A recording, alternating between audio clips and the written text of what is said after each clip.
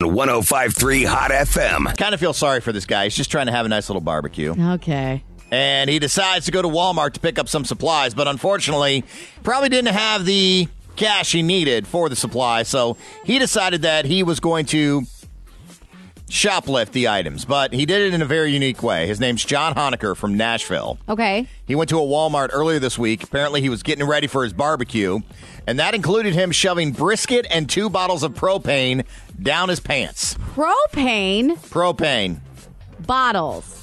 So I'd only seen them in the large things, right? I'm guessing these are those green bottles, but still pretty good size. Yeah. To be shoving 2 bottles of propane along with the brisket. Dude's got some big pants on. Like, honestly.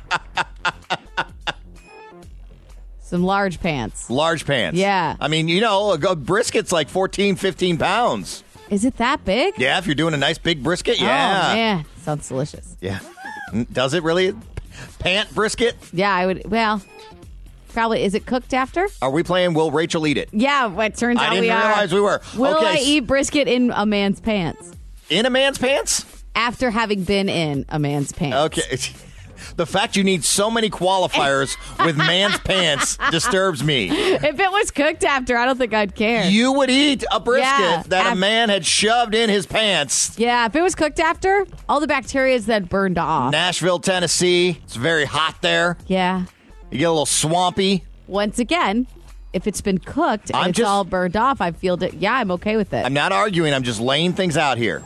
You're giving me the scenario. The visual. The visual. Mm-hmm. You're still eating the brisket after it's in the man's pants. If it's been cooked, yeah. I'm not going to let that brisket go to waste. A couple of cops happened to be at the Walmart at the time investigating a different call. I'm guessing if you're a Tennessee Walmart, you should probably just keep the police there. Probably. Probably best to just pay a guy. Good idea. Just keep the cops there. They saw the entire thing go down on the security camera, so they were in the security room for another matter. And the cop's like, hey! This guy's shoving brisket down his pants. What is going on? Yeah, look at those 2 bottles of propane. Isn't that Honecker boy? Right.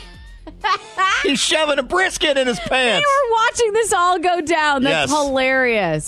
So they tried to grab him as he left the store. He started to try to kick them, and then he was arrested for also assault on an officer. So he might have got out of there with some propane and brisket charges, but then he decided to try to fight the police when they caught him, and that's where things really go south. And I don't think he's showing up at jail with dinner, you know what I mean? Okay, here's the final question before the segment ends. What?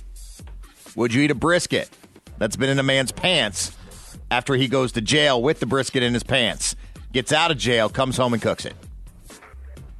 Well, I can't have it at room temp for too long. How long? Okay, I think it's like 2 hours, isn't it? Okay, all right. Yeah. So we found... Okay, well, yeah, I don't want to die. We finally found a Rachel won't eat it scenario with today's Daily Dum Dum. It's kind of Rach on Hot FM.